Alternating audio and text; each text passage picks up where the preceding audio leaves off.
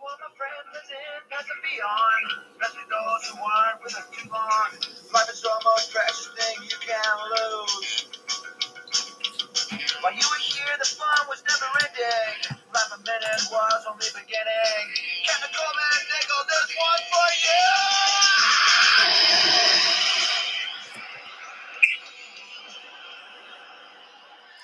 All right.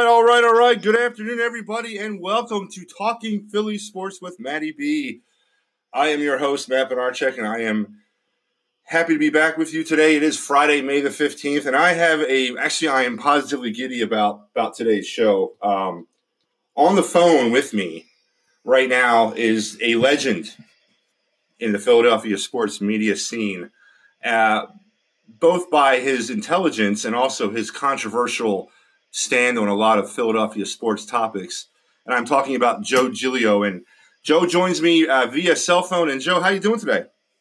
I'm doing very well, Matt. I'm excited to talk to you. I wouldn't use the word legend, but I am excited to be part of your podcast today. That's great, Joe. And again, I appreciate you taking time out of a very surprisingly busy time in sports right now to come on and spend about 30 minutes with me. And I hope to kind of get inside your head a little bit, Joe, on a professional level, of course, today. You got it. Yeah, I'm always excited. Look, I can talk sports all day, so this is a fun, different avenue to do it, and I'm happy to be with you. Awesome. All right. So, Joe, I guess really I like to, when I meet a person or I meet somebody, I always kind of want to get a quick background of where they come from, because I'm a firm believer of where they come from kind of makes up a lot of who they are. So, real quick, where were you born? Where are you from? What school did you go to? And all that kind of stuff. So I grew up in Jersey, Central Jersey, which exists. A lot of people just call it North Jersey or South Jersey, but my whole life I was smack dab in the middle. So I grew up in Monmouth County. I went to high school in Ocean County, which are kind of right there in the middle. And then, ironically, the first house I bought was if you look at the state of New Jersey and you look like you find directly in the middle, that was the town I lived in. So I lived in Central Jersey really my whole life. I went to high school in Ocean County in Toms River, and then I went to Sales University up in the Lehigh Valley for college from 04 to 08, and then I bounced around a little bit. My wife and I got married. We lived in South Jersey, which also exists, and then we lived in Maryland for about a year and a half near Baltimore, and then we came back to New Jersey, and now I live in Bucks County. So I've been kind of New Jersey, Pennsylvania, a little Maryland, and then now back to Pennsylvania. And growing up, Joe, was sports like always a big part of your life, or were you more interested in like watching it or playing it, or what's your sports background? Yes, I played. Baseball was my thing as a kid. Baseball was probably the first sport that I loved. Just like the rhythm of the game and watching the game. My parents used to VHS baseball games on TV for me if they were too late for me to stay up, and then I'd watch them in the morning. Like this was like late 80s, early 90s. So I loved baseball. I played baseball growing up. I played football in high school, and then I started to realize probably early on in high school or halfway through high school, like there was no chance I was good enough to play in college. So let's kind of move forward with what I'm going to try to do with sports. I always thought I wanted to be part of it. And actually, Matt, my first intention when I started thinking about school and what I wanted to do was not radio or media or anything. It was to work in a front office. I wanted to be, I wanted to be Howie Roseman, basically. I want to kind of like work my way in after going to school. And then, my dream was to become a GM. That's kind of where I came from when I went to school and what I was thinking on the sports world. And then the plans changed, and now, here we are. So let me clarify. You wanted to be Howie Roseman. You didn't necessarily want to draft a quarterback with the 53rd pick in the draft, but you just wanted to be a GM, correct? Right. Yeah. Okay. I wanted to be the guy, and this was starting in the late 90s. I guess when Howie first got hired into the NFL. Like when I was a kid, all the GMs, really all the sports were ex-players. So it never dawned on me that I could do that or work in a front office. It just seemed like you played, and then you're coached or you picked the players, and then. People like Howie, and now it's every GM basically, but like people like Howie who, go to college and law school and then they find their way in the front office. That's in the early 2000s. That's kind of what I thought I wanted to do. That's good stuff, Joe. Now, let me go back a little bit. So you said you spent some time growing up there in the South Jersey, Toms River area. Would you call yourself a Philly sports fan growing up, or New York, or a combination, or just a sports fan? So I would say mostly I was just a sports fan. Actually, the first team I fell in love with was the Yankees. Oh, Joe, I was a Yankee. So. Yeah, the Yankees. I was 10 years old in '96, like when their dynasty started. Right. So the first team I fell for, like Jeter and all those guys, I became a Yankee fan. And then I would say that waned over the years. And then I started covering sports out of school. And then I just like kind of lost all my affiliation. Like I was like, I'm covering games now. I'm a reporter. I can't be a fan anymore. So I kind of lost it. I would say about 10 years ago, I just stopped rooting for teams. I just like, I'm just going to root for storylines. And I still watch sports just as much. And then I started working at WIP and I got swept up in like what we were talking about. And I became a Philadelphia sports fan. And I feel like I have been one for the better part of 8, 9, 10 years. And that's like what I feel now. I'm a fan again, and I wasn't for a time, and now I am. Well, so just for those of you who don't know, Joe works for 94.1 WIP out of Philadelphia, which I believe is probably in a market that's pretty big. I would put WIP up there at the top, and I'm not talking locally. I'm talking nationally. I really I hear it from people all over the country that they've actually tuned in to 94 WIP and really enjoy the content and the passion. And that's the big word I hear all the time about WIP, the passion. You can catch Joe weekdays on WIP if you're in Delaware Valley. It's 94.1 on the FM dial or on the radio.com app, search 94 WIP. Joe, so you're in school and you decide you want to be a general manager. When did it kind of switch, and like what got you to switch? So it was a couple things. One, as I got to my senior year, I started looking at applying to law school, and I just didn't have. I guess I didn't have the drive or the itch, like to keep going in school and to go down this path. I didn't seem as interesting as it did when I first got to college. So that was my first pause, and then my senior year, I took a radio class, and it was just an elective, just for fun. And as part of the course, you get to have your own radio show on the school's radio station. And when I found out about that, I asked the professor, like, do I have to play music? Like, does it have to be like a music radio show, or can I talk about sports? Can I do a talk show? And he was like, yeah, you can, sure. I mean, you have to fill 2 hours if you want to do a talk show and talk for 2 hours. Most people don't want to do that. They just want to talk for a few minutes and play music. He said, go ahead. So a friend of mine in my class, and we did it, and we did it twice a week for 2 hours. And, people were listening on campus, and we got some feedback that this is pretty good. And then my professor said, have you ever thought about doing this? And I said, what are you doing? What? And he said, being on the radio for a living. And I said, I've never thought about this one time. I just thought it'd be fun to talk about sports. So he saw something that he thought maybe I could pursue. And then I had a conversation where I called home to my parents, and I was like, look, I know this is what I've been in school for 3 years, but I think I might want to do something different. And that's when the switch happened. And as you were like, so this is actually a question that I'm really interested in. You're on the radio, you're doing sports talk radio, right? First time, second time, whatever. Did you draw from any influences that you might have heard yourself, or did you have a certain way that you'd always want to do it if you got the chance to do it? How did you go about communicating? So, yeah, I feel like I did come in at a little bit of an advantage. I love talk radio. Like, as a kid, I always listened. Now, sports was my passion, so I listened to a lot of sports radio. I remember listening to Howard Eskin, who I now work with, when he was on the air during the afternoon at WIP. Because where I lived in central New Jersey, I got both stations. I got New York TV, Philadelphia TV, and depending on if I went 2 towns south, driving with my parents or in the car by myself when I got to be 16, 17, or 2 towns north, I would get the New York stations, sports stations, and I would get Philadelphia. So I heard Howard, I heard Angelo, Mike and the Mad Dog in New York. I think that was kind of like a national thing, even though they were local. So I listened to a lot of sports talk. So I don't know if it was that I knew I was taking from those guys, but yeah, I'm sure all of it kind of played in my head because I had listened to a lot of sports talk and, just also ESPN stuff over the years. So it probably was a combination of all those things, just listening as a kid. And so how did you end up breaking into WIP? So, yeah, this is kind of a winding road, how I got here. It's funny. So when I first got out of school, I put some tapes together with the help of that professor, and I sent them out. And the first gig I got was doing high school sports talk on the Jersey Shore for 2 hours a day. Matt, I was making $10, or I guess $10 an hour, so $20 a day, $100 a week to do radio.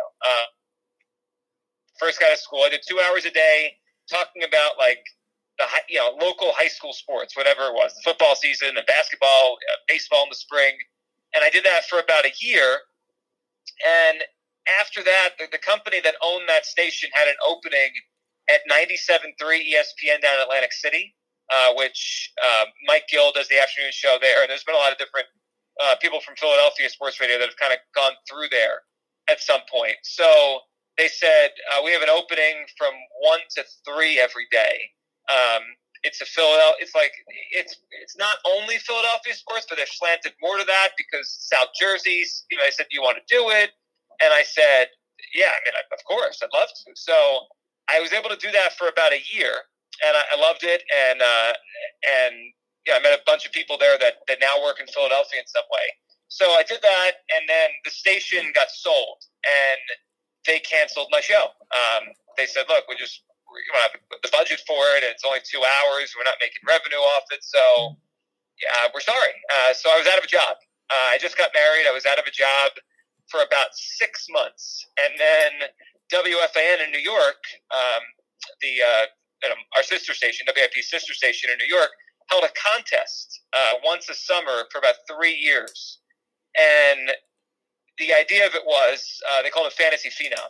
And basically, it's like an American Idol-style sports talk competition. And if you win, you get to have a year doing Saturday morning from 1 to 3 a.m., one shift a week. So I entered the contest, and I won. So that's how I got into our company, which is now Entercom. It was CBS Radio at that point.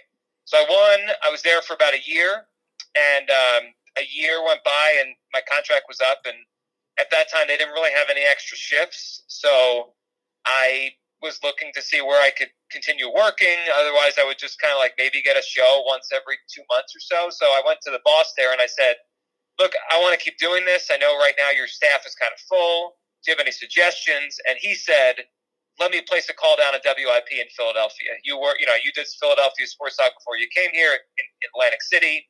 I could think you'd be a fit there. So I thanked him, and about 3 weeks later, I got a call from WIP, and they said, do you want to do a Saturday night? This was October 2012.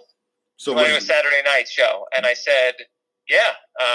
So I did it, and for about 3 years, I would probably do like a Saturday here, and then it increased to like every Saturday night at 10 o'clock, and then, once in a while, I would get a fill-in overnight, and I'd have like 2 shifts a week, and that went on for a few years, Matt, and until actually Spike Eskin went from doing on-air shows to becoming the assistant program director, and then he became the program director kind of in the midst of all this. And then, he said, let's start working with you more. And he was, we did a lot of stuff behind the scenes, like listening to my tapes and trying to help me get better at this. And so I did part-time at WP for about 5 years, and then Spike in the middle of that took over, and then there was an opening at night in 2017, and kind of here we are now. So when you went over to WIP, Joe, were you aware of the mystique of WIP at the time? Were you aware of the market you were about to enter? Were you aware of? I got it. You grew up in that area of Philly fan and whatnot, but were you aware of what you were stepping into? Yes and no. So I knew it was a heritage station, and I knew it was, like, in my mind, it was very similar to what New York was. And I worked there for a year, so I got the vibe of that. But it's different. As similar as it is, and the passion is there on both stations. I consider Philadelphia, New York, Boston, like, when you listen to, or not, I've done, sports radio on 2 of them, it's just different. And like sometimes on my radio.com app, I'll turn on just like Pittsburgh or Baltimore, where I lived for a little while, or like wherever, Los Angeles, just to see like what it sounds like. And it's just different everywhere, I'd say, except Boston, New York, Philadelphia. So I knew that part would be similar, like the passion and the energy from callers. But I think it's unique. Like in New York, I feel like it's such a big city. There's 10 million people. You know, there's so much going on that like what you say or what you do, it just kind of gets lost. And like there's so much noise and so much going on. Philadelphia is more like, even though it's a major city, it does have like a small town feel at times where like everyone knows, everyone's listening. So that part I was not prepared for, but I think it's awesome. Like I just say the idea that everyone's locked into what's going on every day and everyone kind of knows everyone and callers know other callers. I think that's fun. Yeah, I agree with you, Joe. I've been with WIP since the 6:10 a.m. days, and as you mentioned, Howard Eskin earlier on in the interview, I remember Howard. God, I was a kid. I remember watching Howard do the weather on local TV news. So, I'm dating myself a little bit, but no, I agree. I agree. So, and I've spent some time in that New Jersey, New York line, and it's funny in South Jersey where you're in, like, for example, a town like Wildwood, and it's so like heavy Philly sports influence, but then you go up to Seaside or Point Pleasant, and then you're stepping on Yankees and Mets fans. So it's a weird demographic down there, and it probably definitely hones your skills to be more open and listen better. I mean, would you agree? Yeah, and I think I was preparing for this without knowing, because it wasn't what I thought I was going to do, and I was just listening because I just thought talk radio was fun, and like I just started listening to, especially sports talk, because it was it's call in. Like, I'm not a political person, but like whenever I turn in political radio, just to hear talk radio in that sense, it's not as much callers. It's more just the host, yelling about something. But I think the back and forth with callers is the best part of sports radio, and people get animated, upset, or they're laughing, or they're mad at the caller, 20 minutes ago. So yeah, I feel like I prepared for this just by accident, because I was my hobby, just in the car. Or they're mad at you. So I'm talking to Joe Giglio. You can catch Joe weeknights, from 6 to 10 p.m. on 94 WIP or the radio.com app, search 94 WIP. And also Joe's on Twitter at Joe Giglio Sports. Now, Joe, so you're in Philadelphia, you're doing Philly Sports Radio. What, in your opinion, in a very brief statement, is the definition of a Philadelphia sports fan? 10 words or less, Joe. Passionate, energized, over the top.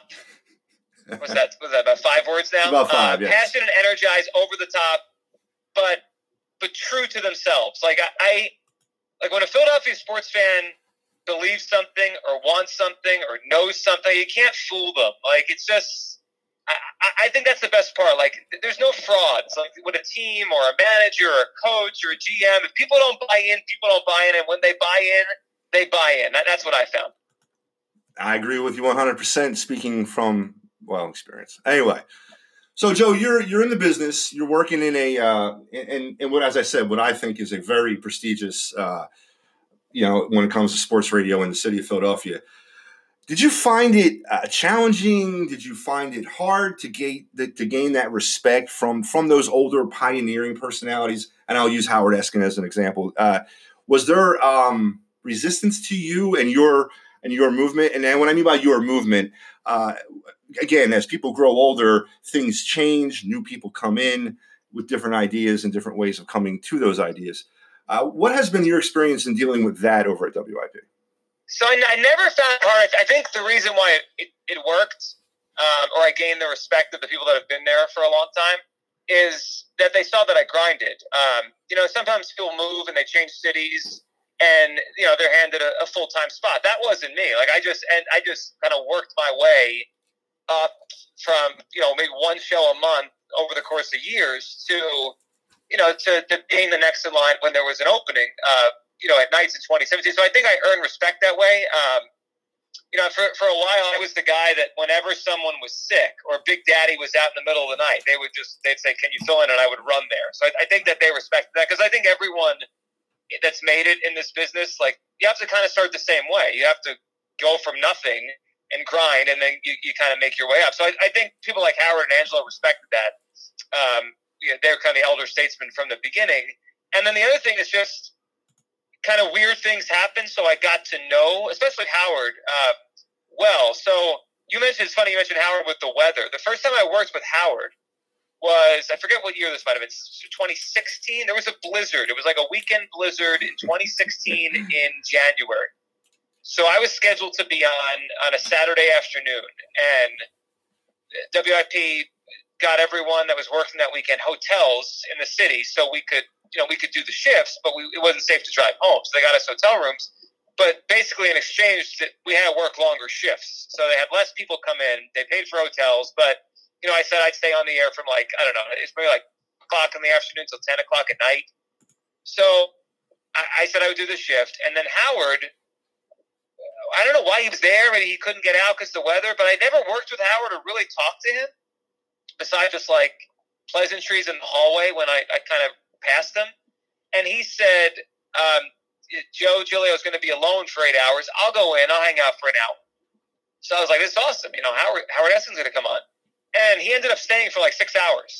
And we just, talked about whatever in the middle of a blizzard. And he told me that story when he did the weather. So I think with Howard, it just kind of happened by accident that like we worked together, and I think he started to respect me. And then the following fall, maybe it was, or 2 falls after that, when Josh Innes, who was doing our afternoon show, when he left, there was no replacement at the time for the afternoon. We just weren't. It wasn't a planned out thing. He was going to be gone.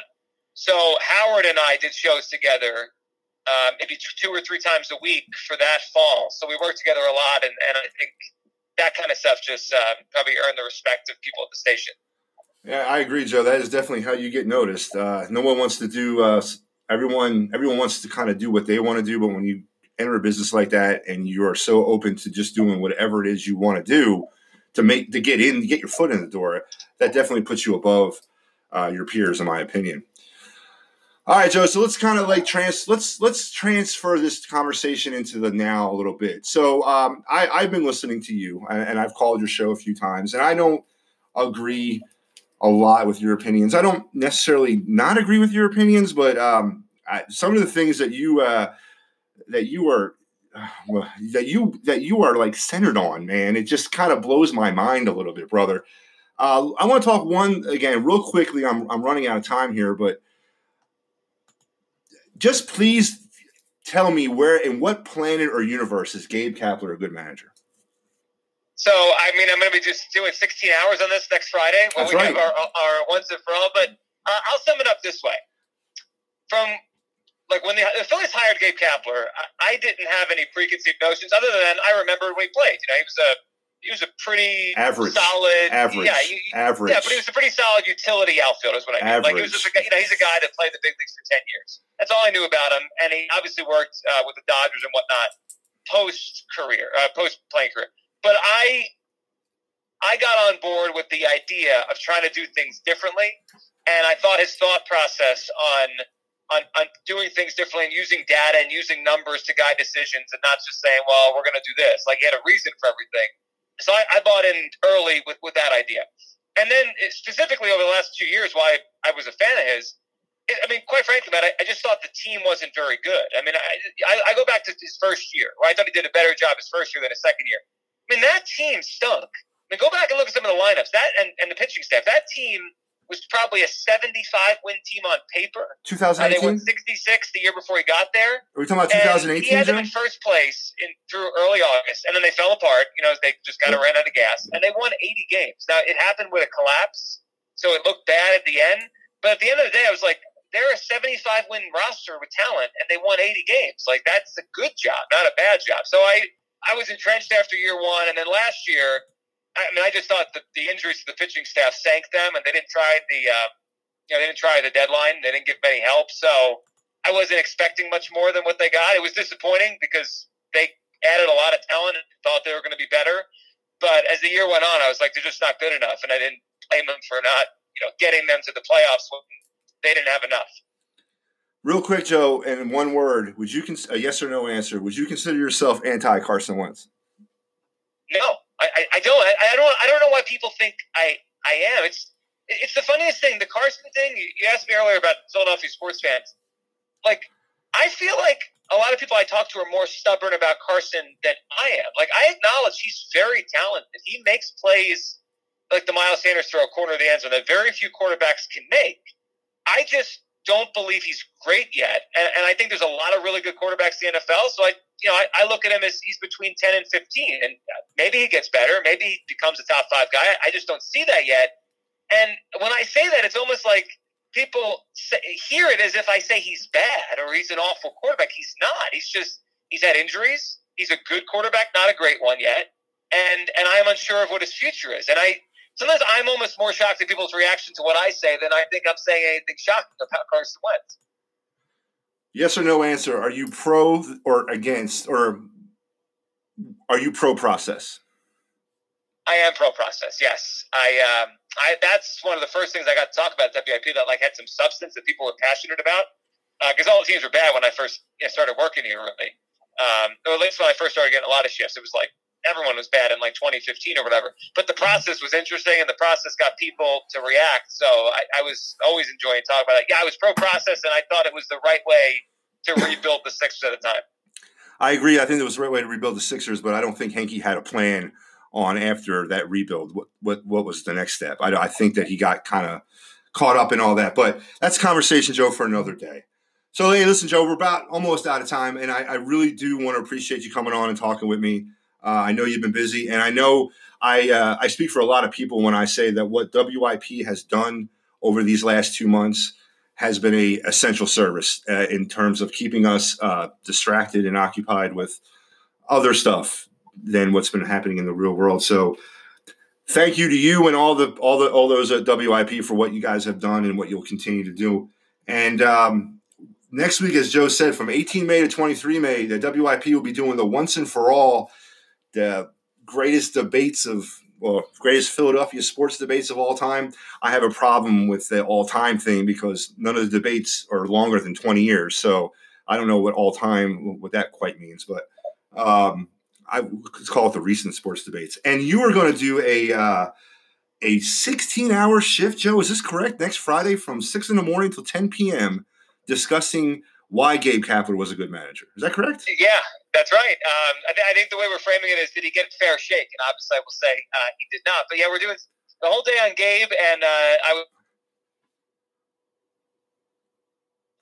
be on every show. And I said, all right, let's do it. So, I'll do 6A to 6B, and then I'll do my own show at 6 o'clock.